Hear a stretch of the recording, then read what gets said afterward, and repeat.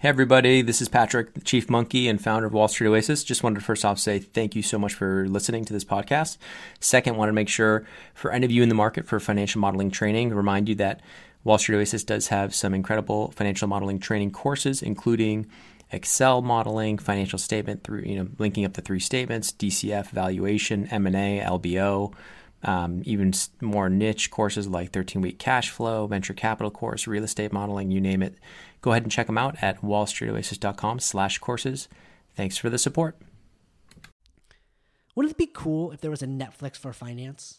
Well, there is. It's called Real Vision, and it gives you unprecedented access to some of the most respected names in finance. Watch interviews with legends like Kyle Bass, Jeff Gundlach, Stanley Druckenmiller, and many, many more. If you want to be part of the Real Vision revolution, visit realvision.com/WSO. Hi, everyone. I'm Alex Grodnick. Thanks for tuning in to the Wall Street Oasis podcast today. We're talking with Brian Bursick, who's the co-founder and CEO of Wonder Capital, which is a pretty cool company that allows individuals to invest in solar projects. Quickly, before Brian tells us his story, I want to tell you to take a look at the prep courses on wallstreetoasis.com. They have everything you'll need to start your career on Wall Street or in consulting at Bain, like what Brian did. Check them out and say podcast is where you heard about them. Okay, that's it from me. Brian Bursick of Wonder Capital, co-founder and CEO. Thanks for being with us today. Yeah, you've got a cool background. You started off in consulting, but now you're a CEO of a solar-powered company. Let's get into the nitty-gritty of how you got to where you are. Yeah, so as you mentioned, right out of school, I went to Williams College. I joined Bain & Company in their New York office, and just found that the big company dynamic wasn't for me. And this was 2007, so the startup scene in New York was really burgeoning and starting to, I think, what has now been a full transition to New York as kind of the East Coast hub of startup activity. That was kind of kicking off, and joined a former Bain gentleman through a manager that I was working for as a associate at a venture capital firm, where we led Series A investments into early stage software companies. And being in New York, we did a lot of financial technology investing.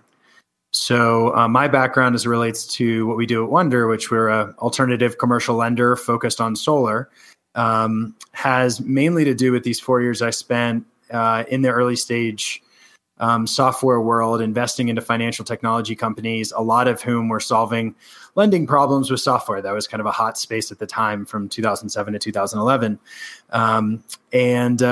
After 4 years of hearing other people's passionate pitches and visions for changing the world, I got the operator itch myself, and am now on my second software startup after having been in VC, and actually my third overall, having been a co-founder. That's super interesting, Brian. So I want to get into how you did that. So you're at Bain, obviously a great place to start your career. And what are you thinking? Are you thinking I'm going to be here for a long time, or as you said, big companies maybe not right for me? But how do you think about leaving a company like that to do something way more risky? Yeah, I have a personal philosophy that has worked well for me around moving between jobs, which is I either want to be using a very similar skill set in a new market, or I want to be in a market I know really well and building a new skill set. And when I think about, moving from Bain or someplace like it to another industry, or, a different type of organizational structure, maybe someone wants to go into government or nonprofits, I wanted to find a place where I could come in and the things I learned at Bain added a lot of value, even though I didn't know that market. So I kind of leveraged the, core skills that I learned at Bain to add value to that venture capital firm through diligence and through, internal processes and management and modeling of, companies' financials in ways that were flexible, et cetera, without really knowing anything about startups. And then having gotten, over 4 years, a great set of experiences and network and understanding of startups, I felt comfortable changing my skill set, my role inside of that industry from investor to operator. Whereas, by contrast, had I jumped directly from Bain to being a startup operator, I'm not sure what I could have leveraged to add value immediately and put myself in a great place to learn a lot, because I have something I can lean on and know well, and something where I have to stretch and grow.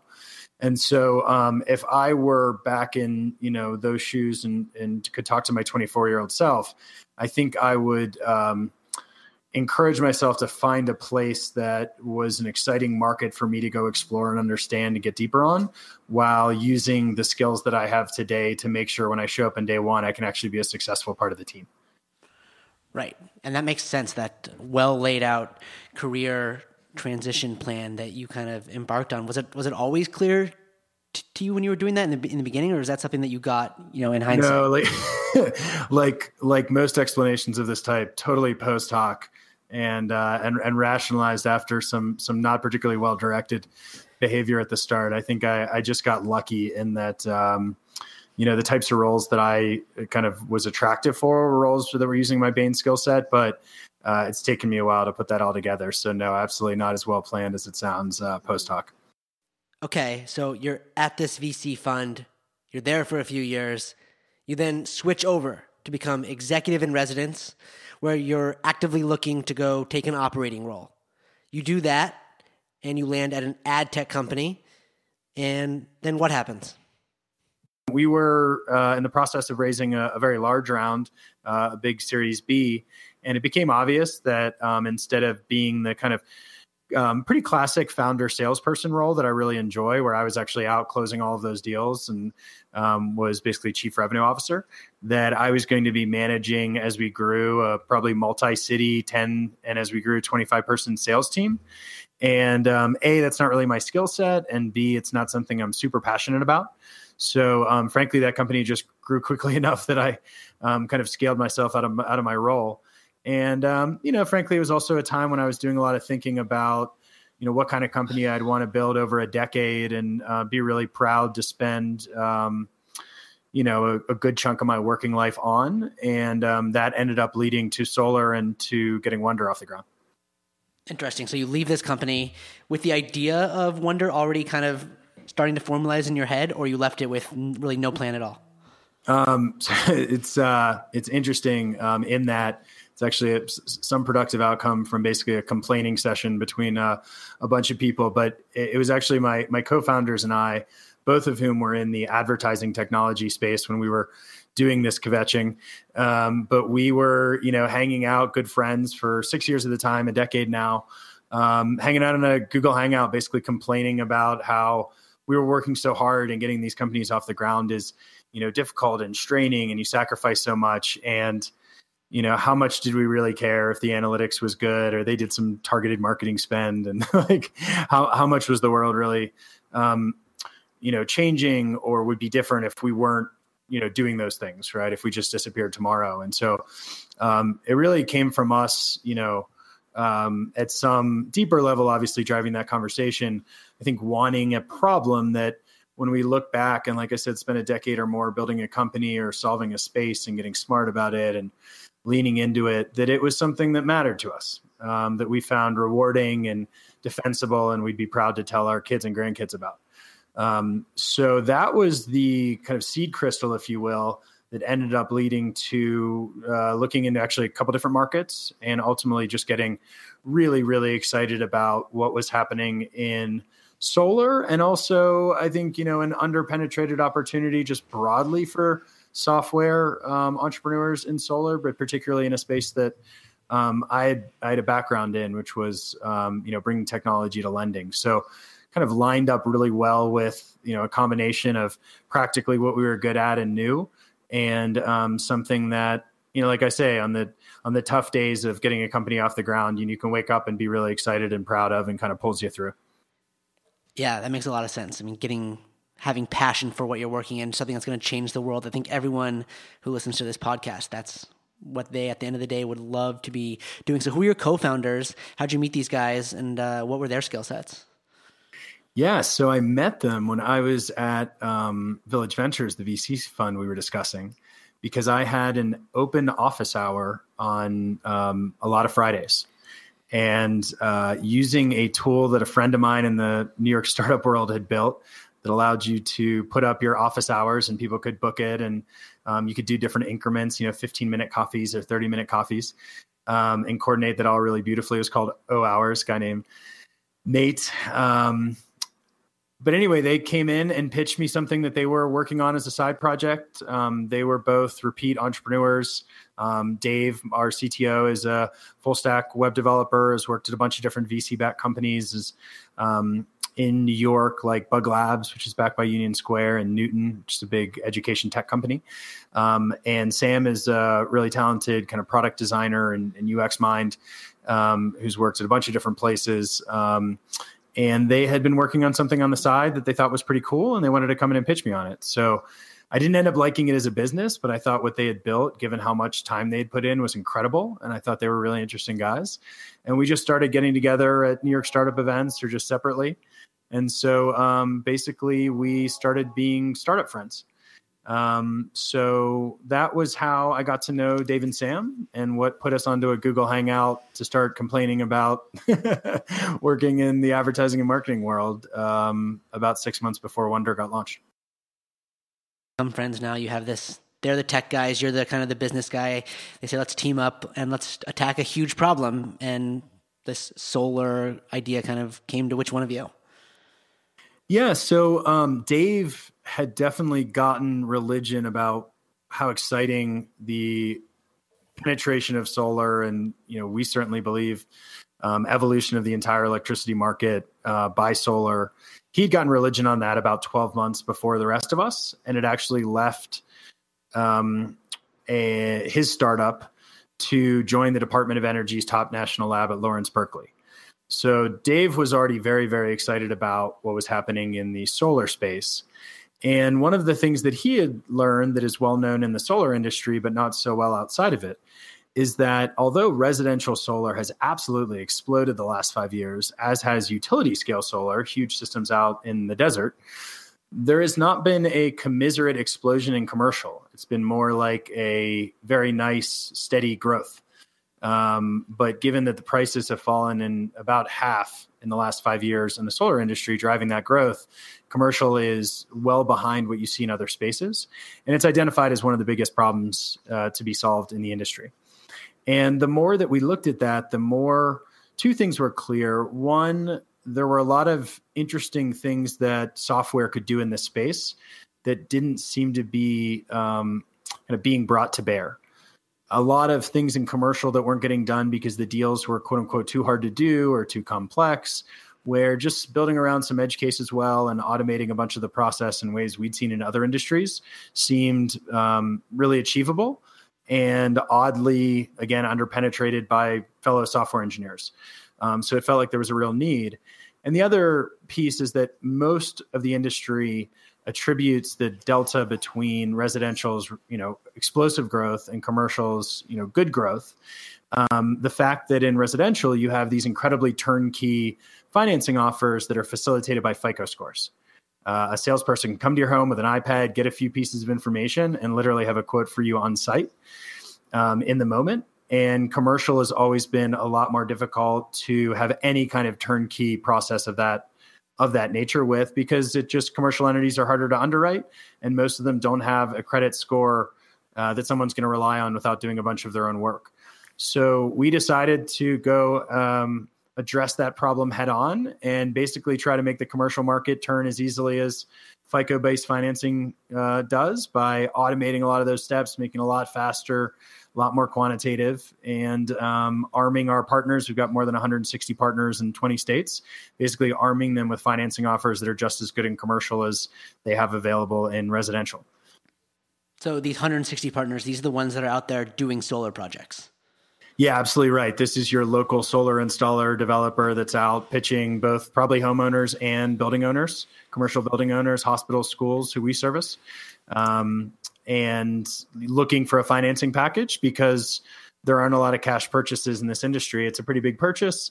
It generates savings over time you can use to pay for the financing costs. So in most cases, they're looking to, when they're sitting down with someone who might buy from them a solar project, they want to put a financing offer next to it. Right. So Brian, will you walk us through like what this looks like? So one of these guys goes to a hospital and says, let's install solar panels on your roofs here. It's going to save you X, the payback period is Y, and we're going to finance it with Z. Yeah. So one of the beautiful things about the fact that the solar system generates a lot of electricity savings is you don't even have to get into that payback period conversation when you have financing, because you can walk in and say, hey, what's your utility bill today? We're going to have you paying less than you're paying the utility, because you're going to save 80% of what you're paying today on your power bill. And the financing costs will only be, 80% of that savings, right? So if you're saving, if you were paying $10,000 a month for electricity, and the solar system can generate $8,000 a month in power, so your utility bill drops from 10 grand to 2 grand, then we're going to try to bring you a financing package in the $6,000 range where your total savings, including financing, is as high as 20%. So that's the pitch. And with financing, as you can see, that's a really easy conversation to have. When you're talking about our average system's about $500,000 a borrower request, you're talking about putting down $500,000, in some cases having to wait 5, 6, 7 years of a 25-year system's life, but still 5, 6, 7 years until you're fully paid back and starting to, realize savings. That's a much tougher sale. Absolutely. So, I mean, this sounds too compelling to be true. Is demand unlimited for this right now? There has been, when you compare it with financing, fairly explosive growth, as I was describing. So on the residential side, we've seen, just to put numbers on it, more than 5x growth in the U.S. solar market in terms of the amount of capacity installed per year in the last 5 years. So, very, very explosive growth on the residential side for the reasons you say, that economically, if you can package these things the right way and your power is expensive enough, there's some places where solar doesn't yet make economic sense, that you can't deliver these kinds of packages. But where you can, the growth has been incredible. As we said in the commercial space, the big issue has been that these financing offers haven't been always there to be packaged. And that's why we jumped into the space 4 years ago. And we're now the biggest commercial lender in the market. Right. And it's kind of, I totally see the opportunity, but the way that you're attacking it is somewhat non-traditional. Instead of just raising money and doing these financings yourself, you're saying we're going to be kind of the go-between between accredited investors and the companies putting together these projects. Why'd you think to do it like that? Yeah, it really goes back to how we define our problem space that we're attacking as a company, which is we want, as I said, to see commercial solar grow as quickly as residential, which commercial entities consume about the same amount of power in this country as homes. So it's a really impactful piece of how we can bend the carbon curve down. And if you're going to do that, you simply are going to need billions of dollars a year to bring to these financing packages across the country. And so if you're, trying to facilitate as quickly as possible billions of dollars a year into a space, I think you're much better served trying to be the conduit or the origination platform for any capital that wants to get to these projects, that wants to get to this market and this sector, as opposed to trying to take more of the cut by yourself raising funds directly that you're just simply not going to scale as much as servicing the entire capital market, right? So it's really just us needing to bring billions of dollars, and the fastest way to do that being servicing the whole market as a conduit instead of doing it directly ourselves. Yeah, I love it. You're doing the most amount of good possible. So where does the solar market go from here? I mean, is every business going to have solar panels in 15 years, 10 years, faster? I do. I think every building of any type that it makes kind of structural sense. So there are certain roof types, for example, if you have a big spire, that's going to be hard to put solar on. But yes, if you have a newer building that has a roof that supports it, and most do, I do think in 15 years, all of those structures will have solar. It'll be the default when you're building a new space to put it up. And that simply has to do with those economics that I was referring to. This is a very straightforward pitch when it starts being about cost savings. And the cheaper solar gets, the more places you can go and make that pitch. Just to be really clear about where it is today, if businesses or municipalities or hospitals or schools, the folks that we service, are paying about 12 cents or 13 cents all in blended cost per kilowatt hour for power, we generally can offer them cost savings. And to the extent you're north of that, the cost savings can get more substantial. But the average commercial electricity consumer in this country pays 10.5 cents. So solar hasn't even, despite falling 50% in cost the last 5 years, hasn't even gotten to the median commercial entity where you can offer those kinds of cost savings we were describing. And so what's really exciting is if we see another 50% drop, and we've been seeing this very consistent cost decrease kind of in a Moore's law or flat screen TV sort of way, very predictably for 40 years now in solar. So there's a lot of good reason to believe that we'll see another 50% price decrease in the next, let's call it 5 to 7 years. When that happens, the places where you can deliver that cost savings package relative to what you're paying the utility goes from the places that are 12, 13 cents or more, which is not even half of the country because the median is 10.5, but all the way down to 6 cents, which is the cheapest power you're going to find at the retail level anywhere. That's subsidized Texas power. Colorado actually has some cheap power of that type. So basically you go from servicing a subset of the US market, a minority of states, to servicing literally the entirety of the market. And that's in the next 5 to 7 years. So that's, we think, incredibly exciting and not, I think, appreciated for how transformational it will be. Yeah. Wow. So how do you position Wunder? How do you position your company to do the most amount of good and make the most amount of profit in this falling rates period? Yeah. So, as the conduit for capital that is allowing people to finance these systems, we're not particularly impacted by falling costs. Average loan sizes go down a little bit, but we've been growing. We grew 8x year over year in the last 12 months in terms of our financing volume. So we can absorb a little bit of shrinking volume size per project. But other than that, it doesn't really change our economics too much. We're really focused, as I said, on being the platform, the conduit that can bring billions of dollars a year into this space. And right now we're actually seeing more than $1 billion of borrower demand, but we need to scale up our capital efforts to hit that billions of dollars of actual dollars being financed. So that's the role that we anticipate playing. And I think what we can do from that position, and we see other people like Mosaic in residential solar, or Green Sky, if you look at HVAC, or DealerTrack in auto, there are a lot of financing providers that do a really good job of wrapping their financing into customer outreach and engagement and sale and re-engagement in a way that we've just been really focused and unable to do with a small, fast-growing team. But we're really excited in the next couple of years to also start helping our partners figure out how to get out to and touch and target and onboard their customers and our borrowers in a more software-enabled way. So that's the other thing we're doing less of today that I think in the next 2 to 3 years, you'll see a lot more out of from us. Okay, Brian, 2 more questions. How can someone get involved in investing in this solar asset class? Yes. So we do issue, we have the biggest solar crowd finance platform in the U.S. So we issue the Reg D securities that the 2012 Jobs Act made available and a lot of crowd finance platforms use. So unfortunately, that means we can only take investments today from accredited investors. We are working hard to change that. But for any accredited investor, you can come to wondercapital.com, and we've got several different funds available that basically do what Lending Club does, put you on the capital side of a lending transaction and get you paid each month as those borrowers pay back. You're paid back with a projected return as long as they hit their proceeds. And although I should say that past results are no guarantee of future results, we have yet to miss a payment. So we've actually hit every single projected yield number, which 7.5% annually is our most popular fund right now on the platform. And besides that, if you are curious to reach out otherwise, I'm available at Brian at wondercapital.com or at Bursic on Twitter or on LinkedIn or anywhere else you can find me. We try to make ourselves available.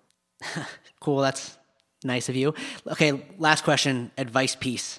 You've had a cool career. You've really got to follow your passions and make a difference in the world and make money while doing it and feel like you're being really successful. So what do you tell someone, who's still at Bain or trying to get to Bain or, just trying to figure out their place in the world? How do you advise them?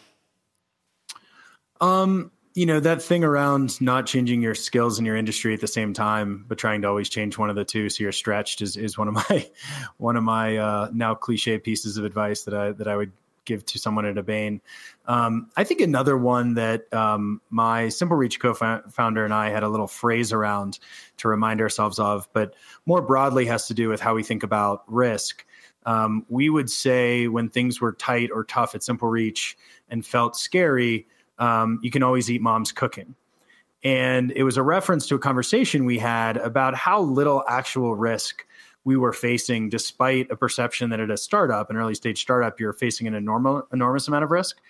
And the observation was simply that we were, educated people with great families that would let us crash on their couch and, eat mom's cooking for 6 months to get, our feet back under us. That in fact, what we perceived as risky was in fact not at all, was upside. And I think particularly when you're at a big, steady, well-heeled firm, whatever industry you're in, it can feel really risky to explore outside of that. And there are a lot of people that stay at Bain forever, and I know a bunch of them, and they're great. And I'm not suggesting you should want to leave those places, but I don't think perceiving those other options as risky is why you should stay. And I think that we really just have so little true risk often in our lives that, these relatively unrisky professional outcomes start to feel like things we need to avoid. And we do a lot of work at Wonder, and we did at Simple Reach to remind ourselves that, like I said, if we're healthy and waking up with friends every day and can go crash on someone's couch, God forbid, for 6 months, then we're going to be fine. And we're on some kind of historical relative basis, just outrageously lucky. And we should think of everything beyond that as upside. So I found that a useful framework to make sure I'm not letting fear make my decisions, particularly, again, coming from a place that provides a lot of security. Yeah, that's a really nice way to think about it. And I think it makes a lot of sense. Brian, this was great talking with you. Thanks so much for doing this. Thanks so much for having me, Alex. All right. Talk to you later. Thanks. Thanks for listening today. We'll be back in 2 weeks with another episode. We have some cool ones lined up with some early stage investors. In the meantime, please leave us a review on iTunes and tell your friends. Thank you.